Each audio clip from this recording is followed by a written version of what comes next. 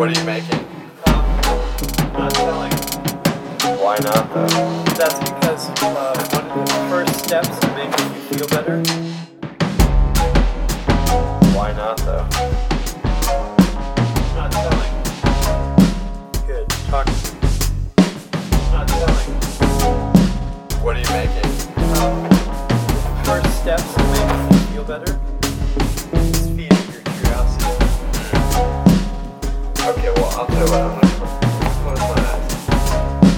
And I'm just gonna use the power of my sense. Yes. And the power of sound. The power of just being alive.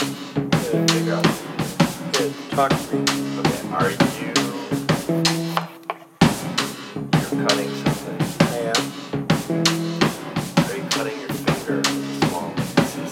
I wish that was the case, but I'm not brave enough. I just, the other day, for pleasure, I looked up a website of crime scene photos.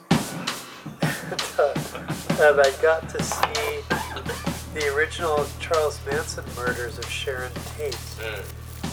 And I just went in succession from there. I just looked at Marilyn Monroe on the morgue slab and Kennedy. And what was really, really good about this website as a design choice was they decided to give you the photos, and the last photo of every group was the person alive.